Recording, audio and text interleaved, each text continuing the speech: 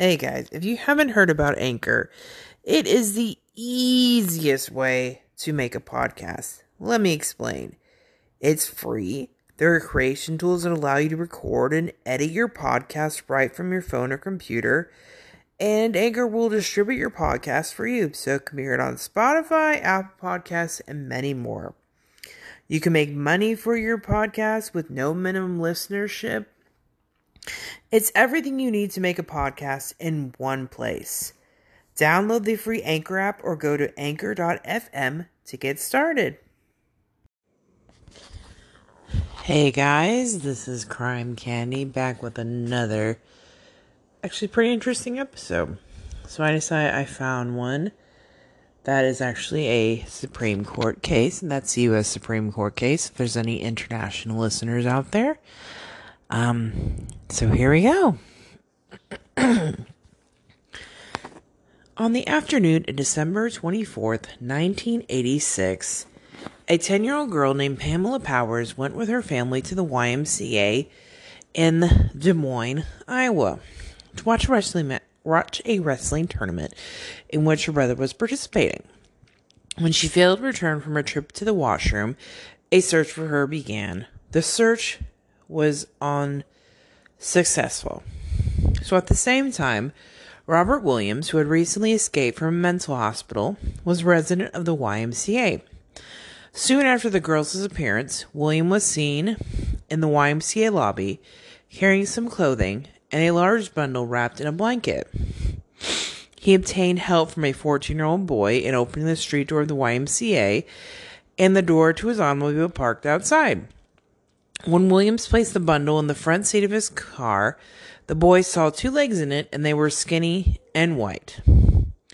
Before anyone could see what was in the bundle, Williams drove away. His abandoned car was found the following day in Davenport, Iowa, roughly 160 miles east of Des Moines. A warrant was then issued in Des Moines for his arrest on a charge of abduction.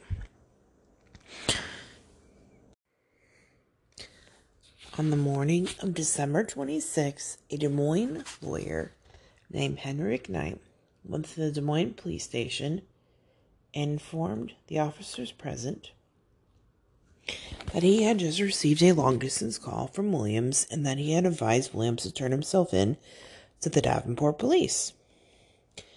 Williams surrendered that morning to the police in Davenport, who booked him on the charge specified in the arrest warrant, even the warnings required by Miranda v. Arizona. The Davenport police then telephoned their counterparts in Des Moines to inform them that Williams had surrendered. McKnight, the lawyer, was still at the Des Moines police headquarters, and Williams conversed with McKnight on the telephone. So in the presence of the Des Moines chief of police and a police detective named Cletus Lemming.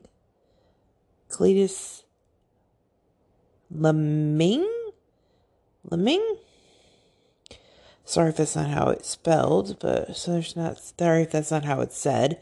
Who died, unfortunately, in 2001.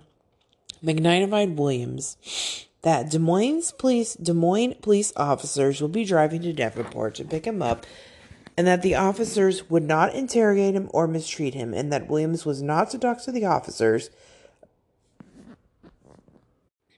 about Pamela Powers until after consulting with McKnight upon his return to Des Moines.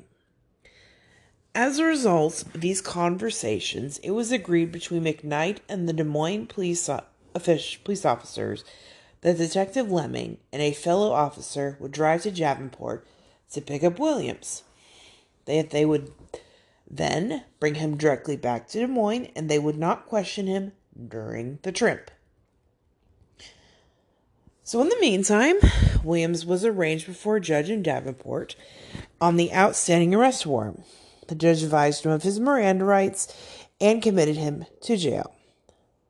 Before leaving the courtroom, Williams conferred with a lawyer named Kelly, who advised him not to make any statements until consulting with McKnight back in Des Moines.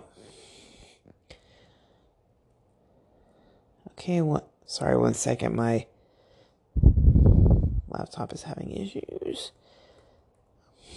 Detective Lemming and his fellow officer arrived in Davenport about noon to pick up Williams and return him to Des Moines. Soon after their arrival, they met with Williams and Kelly, who they understood was acting as Williams' lawyer. Detective Lemming repeated the Miranda warnings and told Williams, "We both know that you're being represented here by Mr. Kelly, and you're being represented by Mr. McKnight in Des Moines.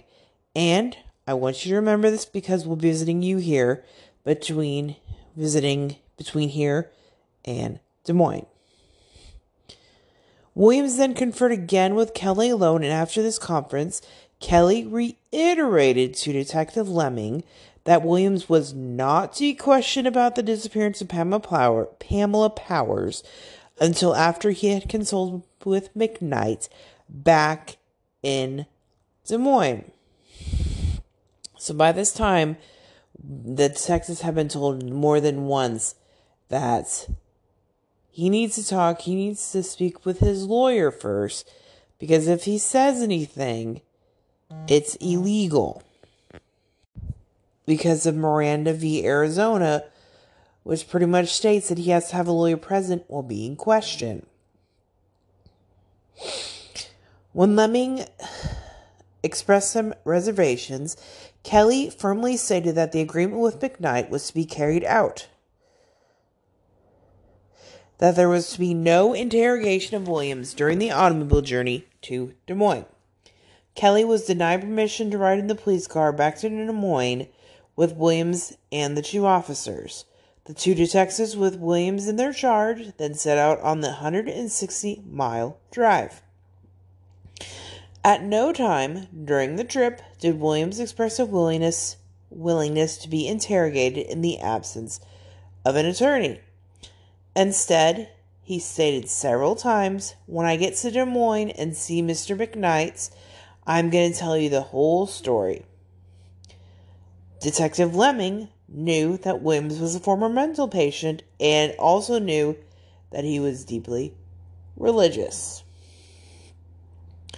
The detective and his prisoner soon embarked on a wide-ranging conversation covering a variety of topics, including the subject of religion. Then, not long after leaving Davenport and reaching the interstate highway, Detective Lemming delivered what has been referred to in the briefs of this case in oral arguments as the Christian burial speech. Addressing Williams as Reverend, the detective said, "I want to give you something to think about while we're traveling down the road. Number 1, I want you to observe the weather conditions. It's raining.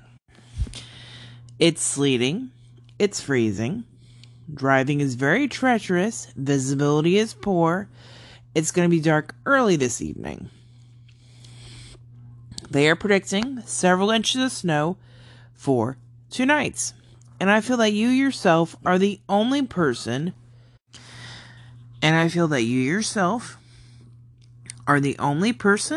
that knows where this little girl's body is. That you yourself have only been there once, and if you get a snow on top of it, you yourself may be unable to find it. And since we will be going right past the area on the way into Des Moines, I feel that we could stop and locate the body. That the parents of this little girl should be entitled to a Christian burial for the little girl who was snatched away from them on Christmas Eve and murdered. And I feel we should stop and locate it on the way, and rather than waiting until morning and trying to come back out after a snowstorm and possibly not being able to find it at all." So William asked Detective Lemming why he thought the route to Des Moines would be taking them past the girl's body, and Lemming responded that he knew the body was in the area of Mitchellville. a town they would be passing on the way to Des Moines. Lemming then stated, "I don't want you to answer me. I don't want to discuss it any further. Just think about it as we're riding down the road."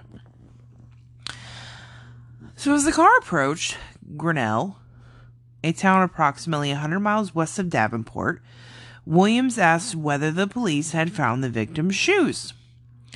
When Detective Lemming replied that he was unsure, Williams directed the officers to a service station where he had left the shoes.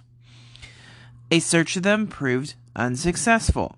As they continued toward Des Moines, Williams asked whether the police had found the blanket and directed the officers to a rest area where he said he had disposed of the blanket. Nothing was found. The car continued toward Des Moines, and as it approached Mitchellville, Williams said that he would show the officers where the body was. He then directed the police to the body of Pamela Powers. So, for those who are keeping track of everything, the police officers were told more than once that you cannot talk to Williams until he has a lawyer present with him, because provided by Miranda v. Arizona, you were required to do that. And so I believe they tried to circumvent this by having him do sort of a Christian burial speech by saying, "Oh, her family's going to be so sad that they aren't going to be able to find her body and everything." And they knew that he was a deeply religious man, and that he would respond to that. So just keep that in mind. Williams was indicted for first-degree murder.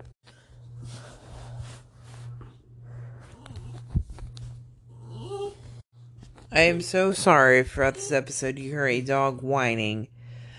That is my co-host, Sergeant Pepper. Just FYI. He is completely fine. He is exaggerating everything. Okay. So before trial, his counsel moved to suppress all evidence relating to or resulting from any statements Williams had made during the automobile ride from Davenport to Des Moines. After an evidentiary hearing, the trial judge denied the motion. He found that an agreement was made between defense counsel and the police officials to this effect that the defendant was not to be questioned on the return to Des Moines, and that the evidence in question had been elicited from Williams during a critical stage in the proceedings, requiring the presence of counsel on his request. The judge ruled, however, that Williams had waived his right to have an attorney present during the giving of such information. The evidence in question was introduced over counsel's continuing objection at the subsequent trial. The jury found Williams guilty of murder, and the judgment of conviction was affirmed by the Iowa Supreme Court, a bare majority of whose members agreed with the trial court that Williams had waived his right to the presence of his counsel on the automobile ride from Davenport to Des Moines. The 4 dissenting judges expressed the view that when counsel and police have agreed, the defendant is not to be questioned until counsel is present, and the defendant has been advised not to talk and repeatedly has stated he will tell the whole story after he talks with counsel, the state should be required to make a stronger showing of intentional voluntary waiver than was made here. So Williams then petitioned for a writ of habeas corpus in the U.S. District Court for the Southern District of Iowa. Counsel for the state and for Williams stipulated that the case would be submitted on the records of facts and proceedings in the trial court without taking a further testimony. The D.C. or District Court made findings of fact as surmised above and concluded as a matter of law that the evidence in question had been wrongly admitted at Williams' trial. This conclusion was based on three alternative and independent grounds. Williams had been denied his constitutional right to the assistance of counsel. Number 2, he had been denied the constitutional protections defined by Esposito, the Illinois, and Miranda, the Arizona. So I'm going to tell you a little bit of background on Esposito v. Illinois. So Danny V. Esposito's brother-in-law, Manuel Valtier, was shot and killed on the night of January 19, 1960. Esposito was arrested without a warrant early the next morning and interrogated. However, he made no statement to the police and was released that afternoon. Benedict D. Gerlando, who was in custody and considered to be another suspect, later told the police that Esposito had indeed fired the fatal shots because the victim had mistreated Esposito's sister. On January 30th, the police again arrested Esposito and his sister, Grace. While transporting them to the police station, the police explained that Di Gerlando, I'm so sorry if I'm mispronouncing these last names. I am probably butchering them. I'm so sorry to the family members and just the people in general. I'm so sorry. Had implicated Esposito and urged him and Grace to confess. He again declined and he asked to speak to his attorney, but the police refused by explaining that although he was not formally charged yet, he was in custody and could not leave. His attorney went to the police station and repeatedly asked to see his client, but was repeatedly refused access. Police and prosecutors proceeded to interrogate him for 14 and a half hours and repeatedly refused his request to speak with his attorney. While being interrogated, he made statements indicating his knowledge of the crime. After conviction for murder, he appealed on the basis of being denied the right to counsel. He appealed all the way to the Illinois Supreme Court, which initially held the confession inadmissible and reversed the conviction. Illinois petitioned for a rehearing, and the court then affirmed the conviction. Esposito appealed to the U.S. Supreme Court, which overturned the conviction in a 5-4 decision. The majority opinion was written by Justice Arthur Goldberg. The ACLU had argued before the court as a amicus curiae in favor of Esposito.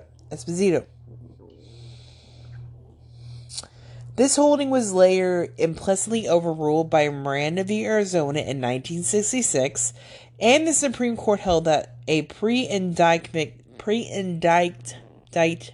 interrogations violate the Fifth Amendment, not the Sixth Amendment. As Esposito was questioned during a custodial interrogation, the result for the appellant would have been the same. So, 3 years later, you get the Miranda v. Arizona case, and I'm going to tell you another little bit of background on it. So on March 13th, 1963, Ernesto Miranda was arrested by the Phoenix Police Department based on circumstantial evidence linking him to the kidnapping and rape of an 18-year-old woman 10 days earlier. After 2 hours of interrogation by police officers, he signed a confession to the rape charge on forms that include the type statement, "I do hereby swear that I make this a statement voluntarily and of my own free will, with no threats, coercion, or promises of immunity, and with full knowledge of my legal rights, understanding any statement I make may be used against me." However, at no time was Miranda told of his right to counsel. Before being presented with the form on which he was asked to write out the confession that he had already given orally, he was not advised of his right to remain silent, nor was he informed that his statements during the interrogation would be used against him. At trial, when prosecutors offered Miranda's written confession as evidence, his court-appointed lawyer, Alvin Moore, objected that because of these facts, the confession was not truly voluntary and should be excluded. Moore's objection was overruled, and based on this confession and other evidence, Miranda was convicted of rape and kidnapping. He was sentenced to 20 to 30 years of imprisonment on each charge, with sentences to run concurrently. So Alvin Moore filed Miranda's appeal to the Arizona Supreme Court, claiming that Miranda's confession was not fully voluntary and should not have been admitted in the court proceedings. The Arizona Supreme Court affirmed the trial court's decision to admit the confession. In affirmation, the Arizona Supreme Court heavily emphasized the fact that Miranda did not specifically request an attorney.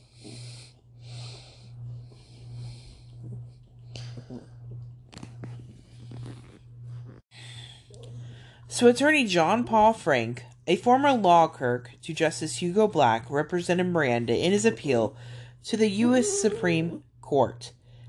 Gary K. Nelson represented Arizona.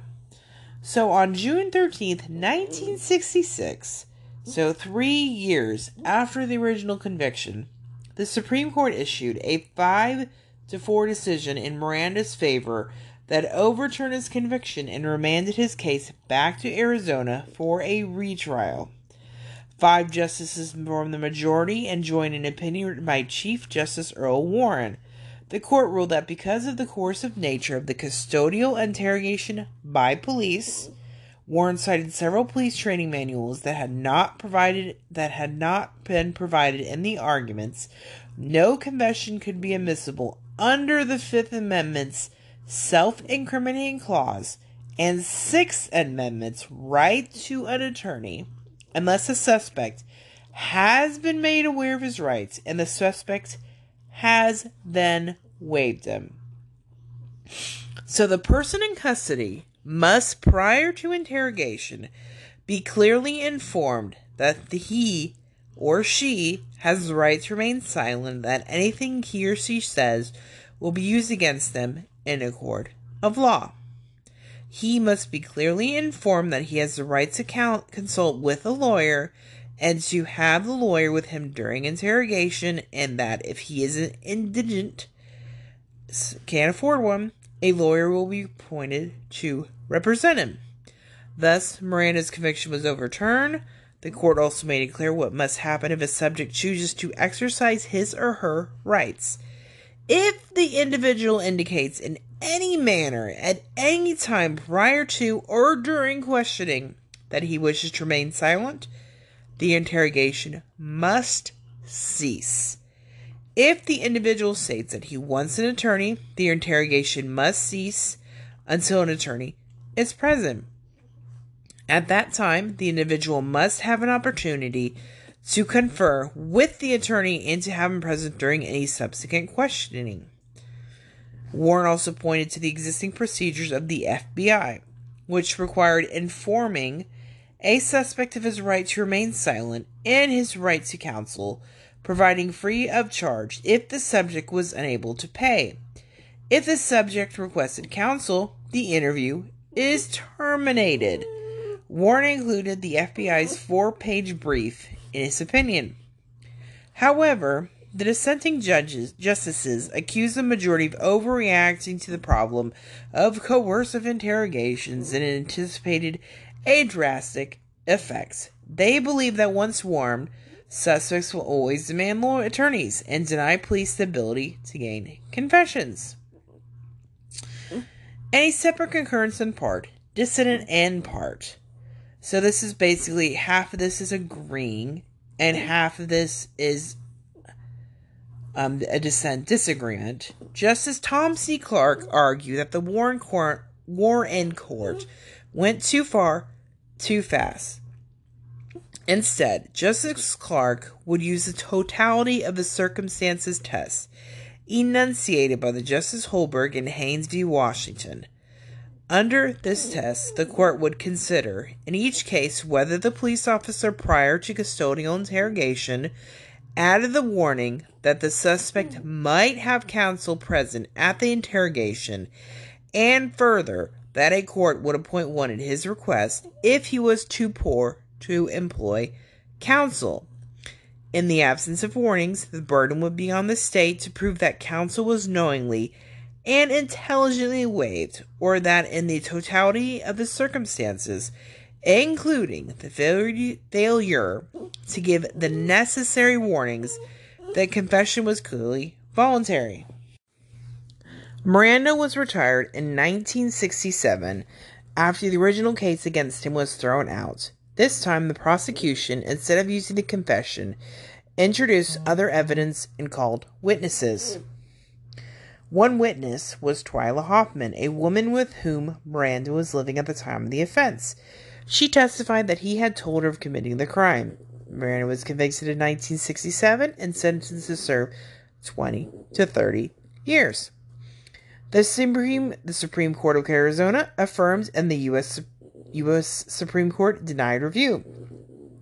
Miranda was paroled in 1972. After his release, he returned to his old neighborhood and made a modest living, autographing police officers' Miranda cards that contained the text of the warning for reading to arrestees. Miranda was stabbed to death during an argument in a bar on January 31st, 1976. A suspect was arrested, but due to lack of evidence against him, he's released. Another 3 defendants whose cases have been tied in with Miranda's, an armed robbery, a stick-a-man, and a bank robber, either made plea bargains to lesser charges or were found guilty again despite the exclusion of their confessions. So after the Miranda decision, the nation's police departments were required to inform arrested persons or suspects of their right under the ruling prior to custodial interrogation. Such information is called a Miranda warning.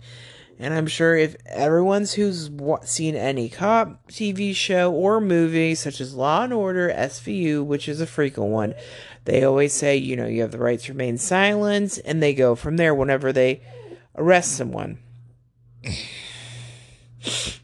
So, back to the Williams case. So, in any event, his self-incriminatory statements on the automobile trip from Davenport to Des Moines have been involuntarily made. Further, the district court ruled that there had been no waiver by Williams of the constitutional protections in question. The Court of Appeals for the 8th Circuit, with one judge dissenting, affirmed this judgment and it denied a petition from Herring and Bank. So en banc is essentially where all the judges are present. That's all it means. The Supreme Court granted certiorari to consider the constitutional issues presented. So whenever a Supreme Court grants a writ of certiorari, that essentially means they're going to hear a case. So the judges were trying to answer 2 questions. So, was William denied counsel in violation of the 16th Amendment? And the second, did Williams waive his right to counsel when he led the detectives to the girl's body? So, for the first question, the answer is yes. And the second one, the answer is no. So, in a 5-4 decision, Justice Potter Stewart wrote the majority opinion, affirming the Court of Appeals. The Supreme Court held police denied Williams his Sixth Amendment rights because the adversary proceeding had already begun. The detective's statements, eliciting incriminating statements, amounted to an interrogation, entitling Williams to counsel. The court also held that Williams had not waived his right to counsel. Justice Thurgood Marshall concurred, writing that the detectives who gave the Christian burial speech knowingly set out to violate Williams' constitutional rights. The nature of the crime was not an excuse for the detectives' behavior. Justice Lewis F. Powell also concurred, stating that the record clearly showed that Williams had not waived his rights. Justice John Paul Stevens wrote a concurrence expressing that the state had promised not to question Williams before he reached Des Moines, and the state could not dishonor that promise made to Williams' lawyer. But Chief Justice Warren E. Burger dissented, writing that Williams validly waived his right to counsel, and even if he had not, the disclosures he made were voluntary and uncoerced. Justice Byron R. White wrote a dissent stating that the record showed Williams knowingly and intentionally waived his rights. Justice Harry A. Blackmun and William H. Rehnquist joined in the dissent. Justice Harry A. Blackmun wrote a separate dissent stating that there was no interrogation and he would remand the case to the Court of Appeals to determine whether the Williams case made the incriminating statements voluntarily. Justice Byron R. White and William Rehnquist joined in the dissents. So Williams then got a second trial in which his attorneys again moved to suppress all evidence stemming from the interrogation of Williams by the detectives. The judge ruled that the Williams statements to the detectives was inadmissible, but, citing Stewart's footnote, ruled that the body was admissible as evidence, as it would have been inevitably been discovered by law enforcement. So, on July 15th, 1977, Williams was again convicted of first-degree murder. This conviction was upheld by the Supreme Court in Nix v. Williams in 1984, which affirmed the constitutionality of an inevitable discovery exception.